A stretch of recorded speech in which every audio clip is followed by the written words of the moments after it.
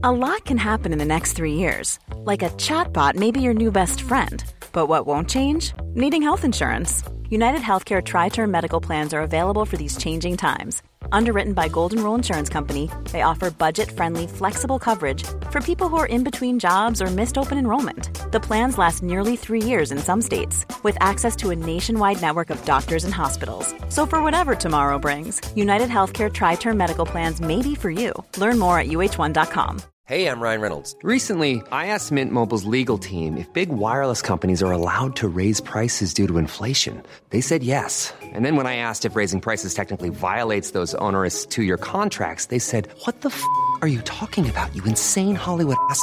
So to recap, we're cutting the price of Mint Unlimited from $30 a month to just $15 a month. Give it a try at mintmobile.com/switch. $45 up front for 3 months plus taxes and fees. Promo rate for new customers for limited time. Unlimited more than 40 gigabytes per month. Slows full terms at mintmobile.com.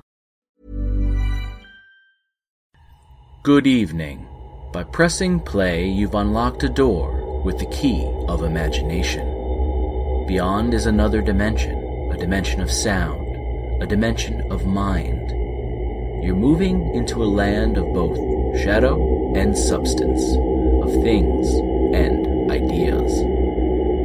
Welcome to Agoraphobia, the Agora Podcast Network's spooktacular month of ghoulishly engaging content, celebrating the spirit of the Halloween season. So turn on all the lights, check all the closets and cupboards, look under the beds, and continue if you dare. As darkness falls upon Agoraphobia 2020, and we find ourselves turning in the widening gyre, our incantations have been spoken, our sacrifices have been made, the auguries have been taken, the livers and entrails have been examined. We have inspected the omens, the prodigies, and the portents. The spirits are indeed pleased, and so we make this final offering as a piece de resistance to round out this year's morbid merriment. To start, we present the Agoraphobia premiere of Bree and Fry, the hosts of the Pontifacts podcast, who share with us an entertaining ecumenical tale of terror.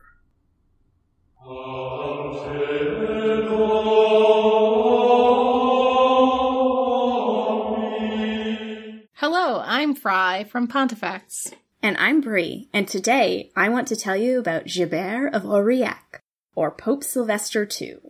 Known as the Science Pope, he was a preeminent intellectual, mathematician, astrologer, and philosopher.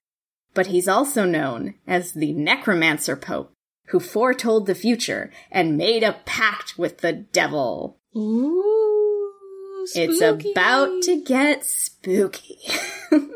Gerbert of Aurillac was born in France in 946 and would become the first French pope in 999. But before that, Gerbert studied under the Bishop of Addo outside of Barcelona in Spain on many subjects outside of church life. He studied astrology, astronomy, mathematics, and philosophy, and utilized scientific tools not found in the West, like hydraulic organs, armillary spheres, the abacus, and the astrolabe. He was likely one of the first to introduce Hindu-Arabic numerals and decimals to Western mathematics, and as one of the most intellectual men of the era, he served as a tutor for future emperors and popes, and a teacher in the Cathedral of Rheims. Gerbert was also incredibly active politically before his papacy, getting involved in many imperial affairs, which led to conflict with the nobility, and the papacy, and even a temporary excommunication. However, this did not stop him from being continually promoted to the Abbot of Bobbio, and then the Archbishop of Ravenna, and then elected as Pope. But history remembers him for darker things. According to the legends, while studying mathematics and astronomy in Spain, the future Pope also dedicated himself to the practicing of the black arts, learning from Saracen wizards, learning tricks and spells to increase his wealth and his power, and ultimately win him the papacy. How? Tell me more about this creepy pope. William of Malmesbury tells us that Gerbert constructed a brazen head, which is a robotic automaton crafted by wizards, which would prophetically answer questions posed to it with a yes or a no answer. He did this with the help of a secret dark book that he had stolen from Arab sorcerers. And when he stole the book, he had been pursued by its owners, but had escaped by hanging underneath a bridge, making himself invisible between the earthly planes. Wow, what? He had spells to just hang between the worlds, apparently. I guess. But this was just one venue of Gerbert's desire for prognostication. For 12th century historian Walter Map also alleges that Gerbert made a pact with the devil, or at least a devil. Gerbert's pact was with a demoness called Meridiana, who is described as a woman of unheard beauty, seated on a large soaking carpet, having before her a huge heap of money. Was the carpet wet, or is there such a thing as a soaking carpet? It seems as if it was a wet carpet. Okay. So Meridiana either promised the papacy to Gerbert, or he won it from her in a game of dice, and then made a pact with her to be told the future, to increase his power and his wealth. I can't get over this wet carpet. Soaking carpet, yeah. Why is she just on there? Is this some sort of WAP metaphor that I'm not getting? Perhaps it is. It is a demoness. She could also be a succubus. It's true. So now he's won the papacy from her, and as Pope, every night he would consult with Meridiana. And Walter Map says, every night she who possessed full knowledge of the past instructed him what he was to do day by day. Within short time, no one was his equal. So he would use these instructions and his necromantic skill to uncover long-forgotten pagan treasures, to make himself outrageously rich, and to leave no project unfinished. But the Sorcerer Pope was not just concerned with amassing wealth and power. He was also concerned with his death. But Meridiana assured him that he would only die if he read Mass in Jerusalem. Don't go there. For then if you do, the devil would come for him and take his soul. Cool, just stay out of Jerusalem. That seems easy. The Pope then decided never to visit Jerusalem. See, we're doing great on this whole, because if this was a horror movie, he'd be like, I'm going to go straight to Jerusalem and live there. Well, he decides he's not going to go, and he's going to live forever.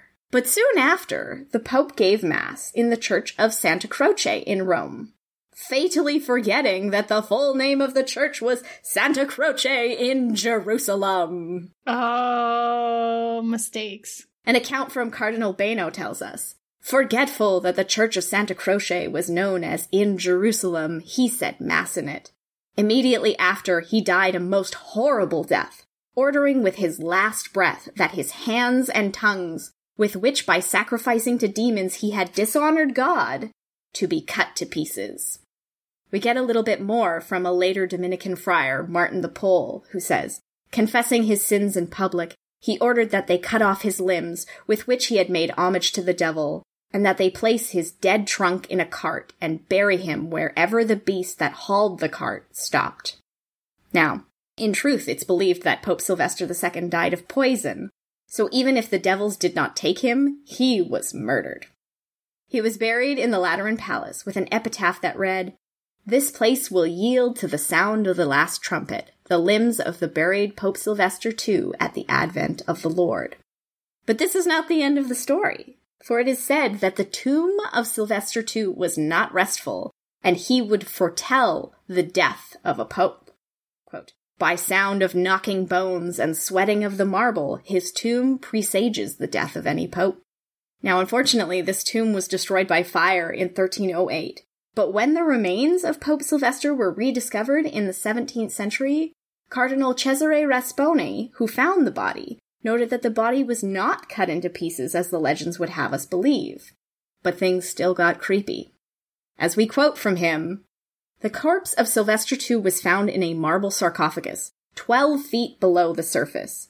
The body was entire and clad in pontifical robes. The arms were crossed on the breast, the head crowned with the tiara. It fell into dust at the touch of our hands." The tiara? No, the body. Thank God. His entire body just completely disintegrated into dust the minute that they touched him. Oh no, he got Thanos snapped. He got Thanos snapped. And while a pleasant odor filled the air... What the I know! Owing to the rare substances, no less, in which it had been embalmed.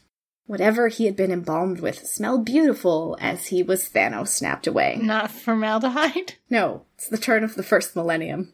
Nothing was saved but a silver cross and the signet ring, so he just completely vanished.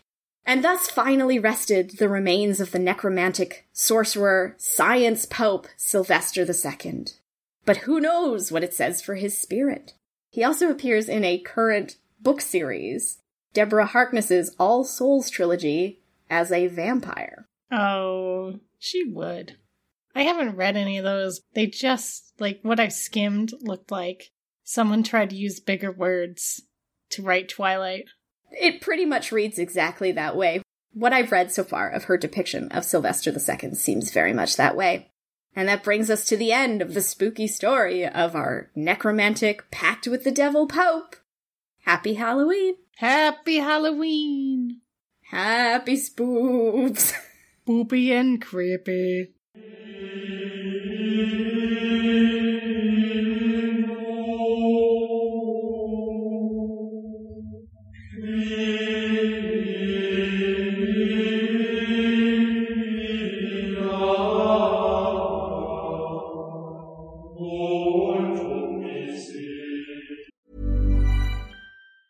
Ready to pop the question and take advantage of 30% off? The jewelers at BlueNile.com have got sparkle down to a science with beautiful lab-grown diamonds worthy of your most brilliant moments. Their lab-grown diamonds are independently graded and guaranteed identical to natural diamonds. And they're ready to ship to your door. Go to BlueNile.com to get 30% off select lab-grown diamonds. That's BlueNile.com for 30% off lab-grown diamonds. BlueNile.com. Hiring for your small business? If you're not looking for professionals on LinkedIn, you're looking in the wrong place. That's like looking for your car keys in a fish tank. LinkedIn helps you hire professionals you can't find anywhere else, even those who aren't actively searching for a new job but might be open to the perfect role. In a given month, over 70% of LinkedIn users don't even visit other leading job sites. So start looking in the right place. With LinkedIn, you can hire professionals like a professional. Post your free job on linkedin.com/spoken today.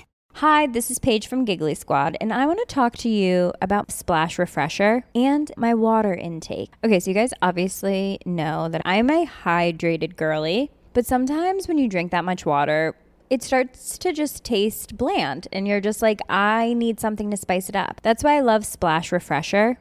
It has 0 sugar, 0 calories, and it's a splash of sweetness. And they come in 5 different flavors. They're so good. Wild berry, acai grape, pineapple mango, lemon, and mandarin orange. My favorite is the wild berry because I just love a berry. So if you're like me and you're drinking water all day, then try Splash Refresher. It's going to absolutely change your water game, and it's good for you.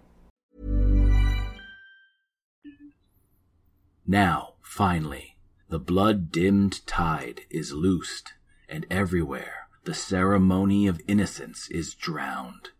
Pray tell, what rough beast, its hour come at last, slouches towards Bethlehem to be born? Oh, why, 'tis I, High Priest of Agoraphobia, Thomas Daly, from the American Biography Podcast, who now presents my humble supplication and bids you adieu by way of an Edgar Allan Poe deep cut called Bernice. Misery is manifold. The wretchedness of earth is multiform. Overreaching the wide horizon as the rainbow, its hues are as various as the hues of that arch, as distinct too, yet as intimately blended. How is it that from beauty I have derived a type of unloveliness, from the covenant of peace a simile of sorrow? But as, in ethics, evil is a consequence of good, so, in fact, out of joy is sorrow born.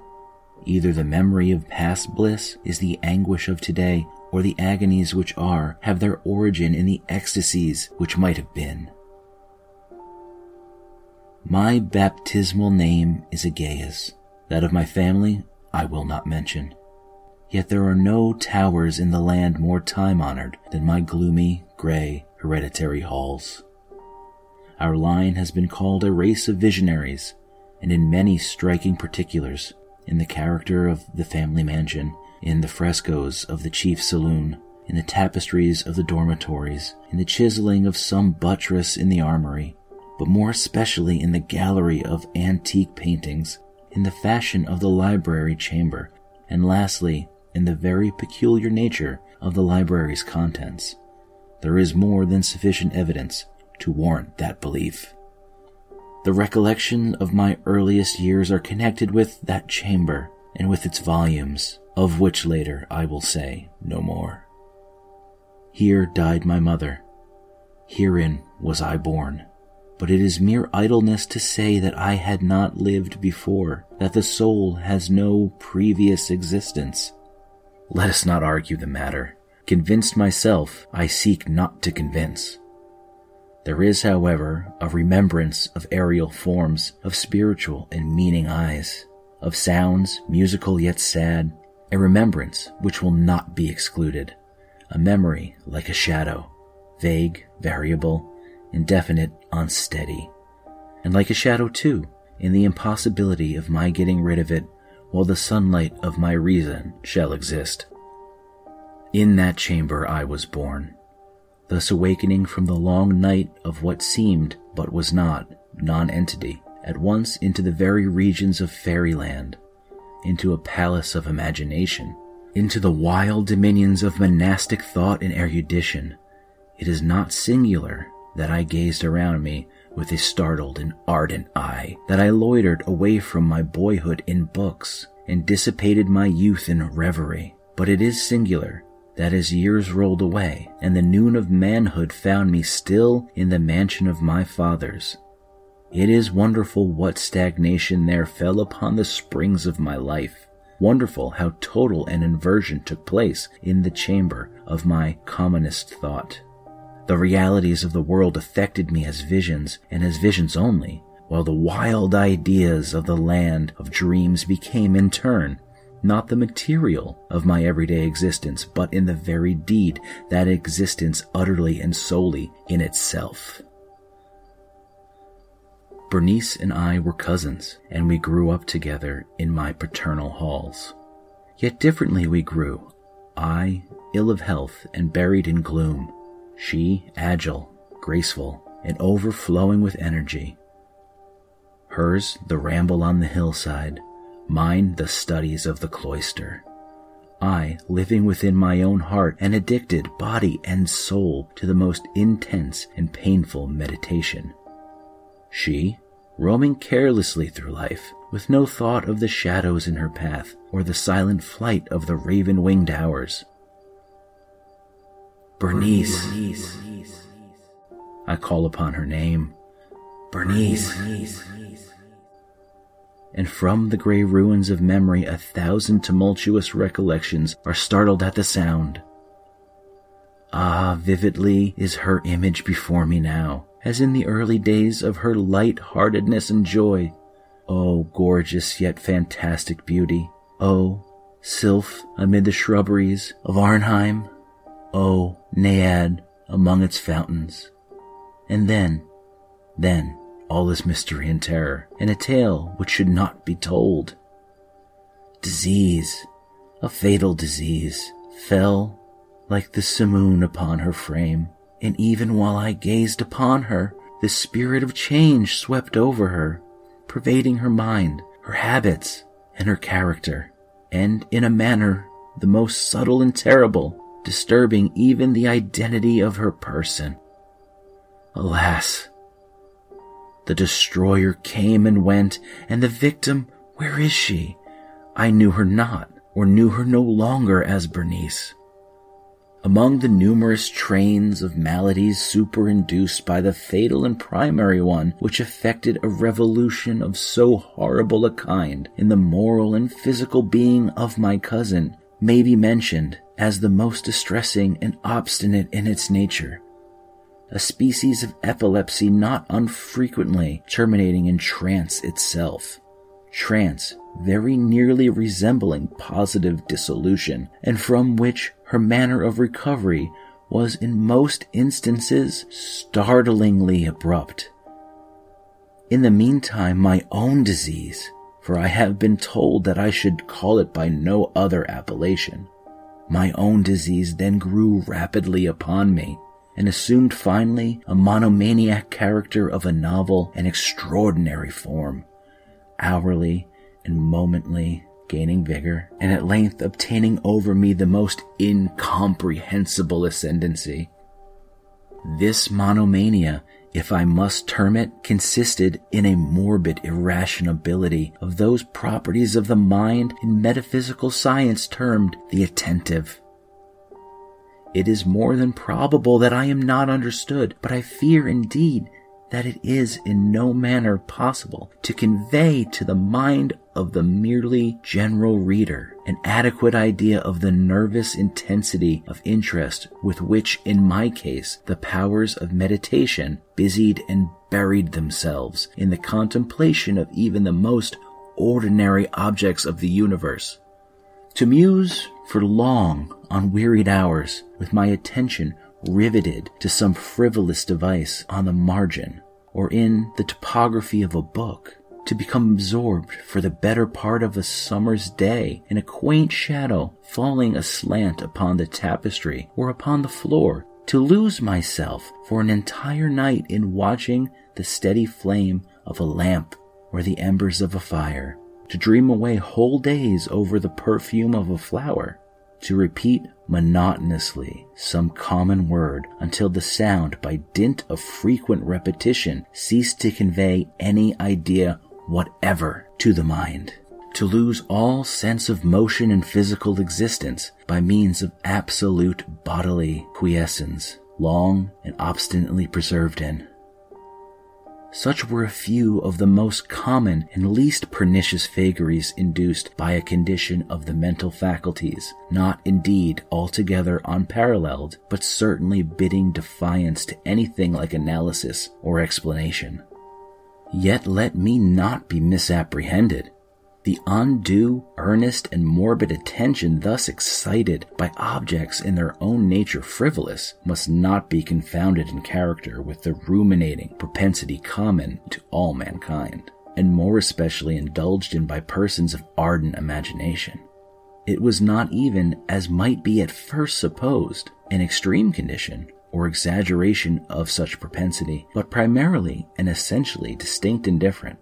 In the one instance, the dreamer or enthusiast, being interested by an object usually not frivolous, imperceptibly loses sight of this object in a wilderness of deductions and suggestions issuing therefrom, until, at the conclusion of a daydream, often replete with luxury, he finds the incitamentum, or first cause of his musings, entirely vanished and forgotten.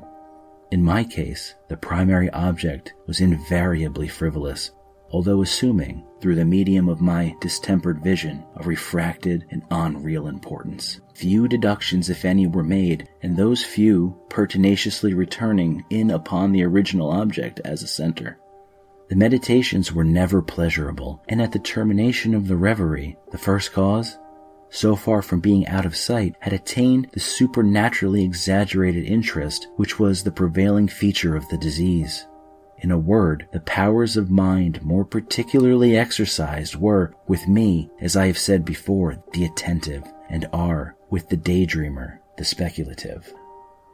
My books at this epoch, if they did not actually serve to irritate the disorder, partook, it will be perceived, largely, in their imaginative and inconsequential nature, of the characteristic qualities of the disorder itself.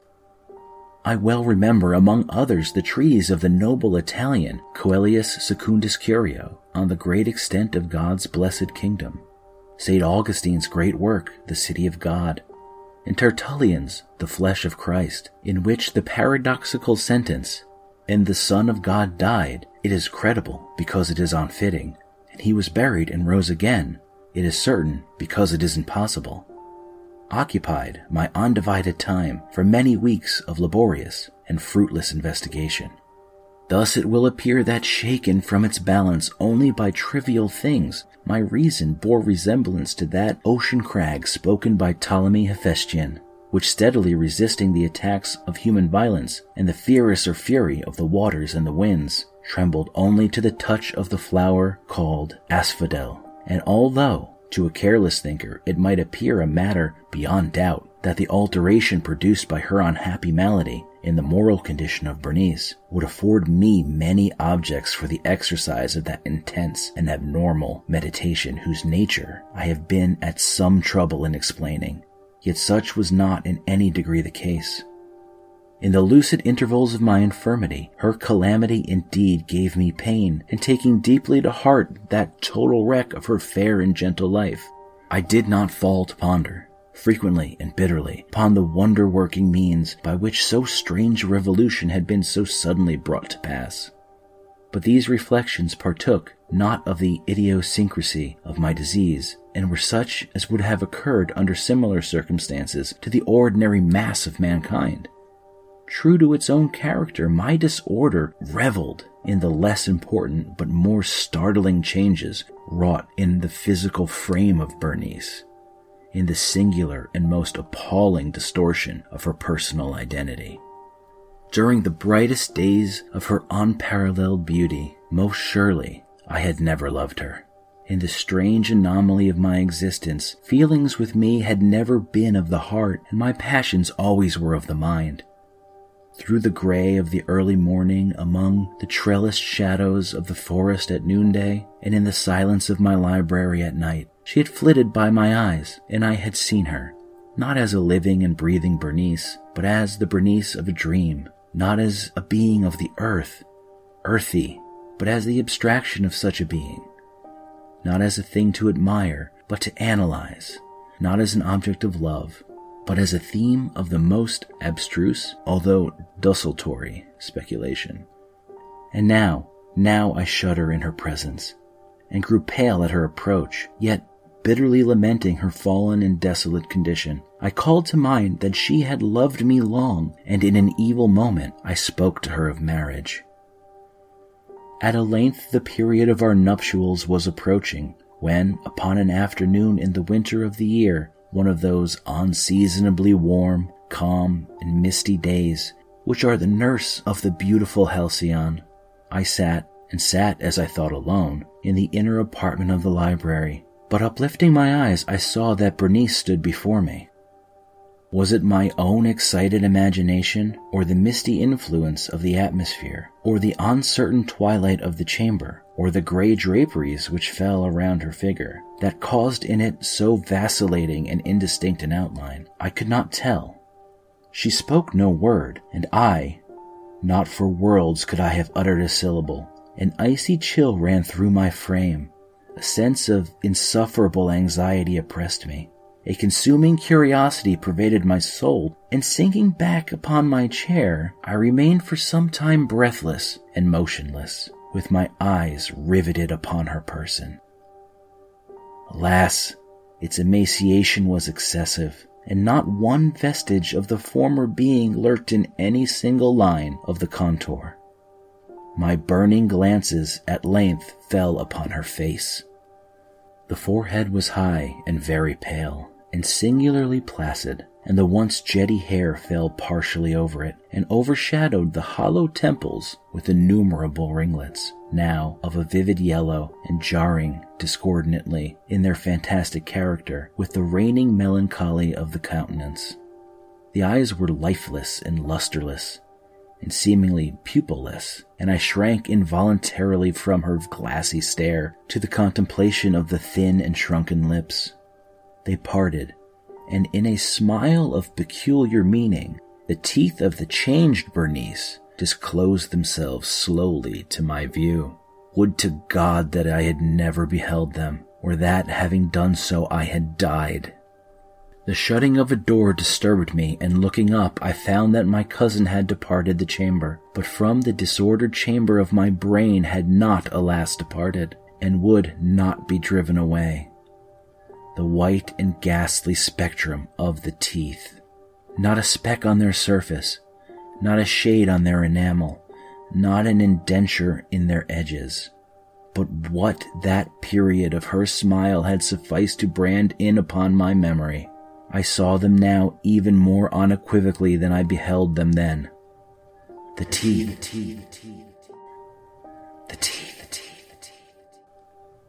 They were here, and there, and everywhere, invisibly and palpably before me, long, narrow, and excessively white, with her pale lips writhing around them, as in the very moment of their first terrible development. Then came the full fury of my monomania, and I struggled in vain against the strange and irresistible influence. In the multiplied objects of the external world I had no thoughts but for the teeth. For these I longed with a frenzied desire. All other matters and all different interests became absorbed in their single contemplation. They alone were present to the mental eye, and they in their sole individuality became the essence of my mental life. I held them in every light. I turned them in every attitude. I surveyed their characteristics. I dwelt upon their peculiarities. I pondered upon their conformation. I mused upon the alteration in their nature. I shuddered as I assigned to them an imagination, a sensitive and sentient power, and even when unassisted by the lips, a capability of moral expression. Of Mademoiselle Salé, it has been well said, all her steps were sentiments, and of Bernice I more seriously believed. All her teeth were ideas. Ideas. Here's the idiotic thought that destroyed me. Ideas. Therefore it was that I coveted them so madly. I felt that their possession could alone ever restore me to peace in giving me back to reason. And the evening closed in upon me thus, and then the darkness came, and tarried, and went, and the day again dawned, and the mists of a second night were now gathering around, and I still sat motionless in that solitary room, and still I sat buried in meditation, and still the phantasma of the teeth maintained its terrible ascendancy, as, with the most vivid, hideous distinctness, it floated about amid the changing lights and shadows of the chamber. At length there broke in upon my dreams a cry as of horror and dismay, and thereunto, after a pause, succeeded the sound of troubled voices, intermingled with many low moanings of sorrow or of pain. I arose from my seat and throwing open one of the doors of the library, saw standing out in the antechamber a servant maiden, all in tears, who told me that Bernice was no more. She had been seized with epilepsy in the early morning, and now, at the closing in of the night, the grave was ready for its tenant, and all the preparations for the burial were completed. I found myself sitting in the library, and again sitting there alone. It seemed that I had newly awakened from a confused and excited dream. I knew that it was now midnight, and I was well aware that since the setting of the sun, Bernice had been interred. But of that dreary period which intervened I had no positive, at least no definite comprehension. Yet its memory was replete with horror. Horror more horrible from being vague, and terror more terrible from ambiguity. It was a fearful page in the record of my existence, written all over with dim and hideous and unintelligible recollections. I strived to decipher them, but in vain, while ever and anon, like the spirit of a departed sound, the shrill and piercing shriek of a female voice seemed to be ringing in my ears. I had done a deed. What was it?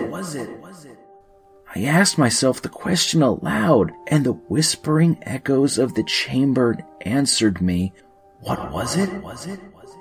On the table beside me burned a lamp, and near it lay a little box. It was of no remarkable character, and I had seen it frequently before, for it was the property of the family physician. But how came it here upon my table? And why did I shudder in regarding it? These things were in no manner to be accounted for, and my eyes at length dropped to the open pages of a book, and to a sentence underscored therein. The words were the singular but simple ones of the poet Ebn Zayat. My companion said to me, if I would visit the grave of my friend, I might somewhat alleviate my worries. Why then, as I perused them, did the hairs of my head erect themselves on end, and the blood of my body become congealed within my veins? There came a light tap at the library door, and, pale as the tenant of a tomb, a menial entered upon tiptoe. His looks were wild with terror, and he spoke to me in a voice tremulous, husky, and very low. What said he? Some broken sentences I heard. He told of a wild cry disturbing the silence of the night, of the gathering together of the household, of a search in the direction of the sound, and then his tones grew thrillingly distinct as he whispered me of a violated grave, of a disfigured body enshrouded, yet still breathing, still palpitating, still alive. He pointed to garments. They were muddy and clotted with gore. I spoke not, and he took me gently by the hand. It was indented with the impress of human nails. He directed my attention to some object against the wall. I looked at it for some minutes. It was a spade. With a shriek, I bounded to the table and grasped the box that lay upon it. But I could not force it open, and in my tremor it slipped from my hands and fell heavily and burst into pieces. And from it, with a rattling sound, there rolled out some instruments of dental surgery, intermingled with 32 small, white, and ivory-looking substances that were scattered to and fro about the floor.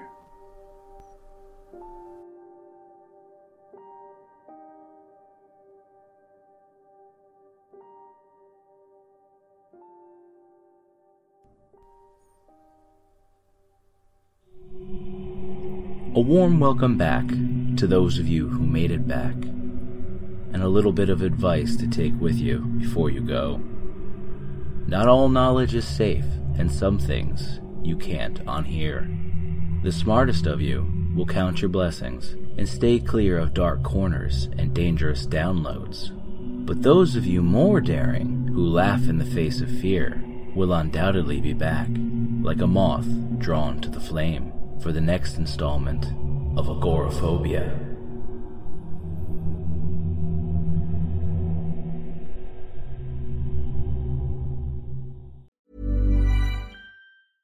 Hello, this is Danny Pellegrino, host of the Everything Iconic podcast, and I'm here to tell you all about Splash Refresher, because hydration is mandatory, but boring is not. Now, I love my water, but if I don't spice it up, I'm not going to finish what I took out of the fridge. That's why I love my Splash Refresher, which is flavorful, delicious, bright, hydrating, and 0 calories. The wild berry flavor is my fave. No, wait, is the pineapple mango flavor my fave? You know what? All 5 craveable Splash Refresher flavors are my fave because they're so delicious. So get hydrated and enjoy it with Splash Refresher. Acast powers the world's best podcasts. Here's a show that we recommend. The Real Housewives is a guilty pleasure for most, but if you're looking to not feel guilty about that pleasure, tune in to Everything Iconic with me, Danny Pellegrino, where I break down all the messy moments and behind-the-scenes antics of Bravo's popular franchise. And on Everything Iconic, I also interview celebrity guests like Kelly Ripa, Keke Palmer, Drew Barrymore, Cameron Diaz, and more about their guilty pleasures, their past work, and so much more. So if you're pop culture obsessed and find yourself watching way too much reality TV like me, tune in to Everything Iconic with Danny Pellegrino, wherever you listen to podcasts. Acast helps creators launch, grow, and monetize their podcasts everywhere. Acast.com.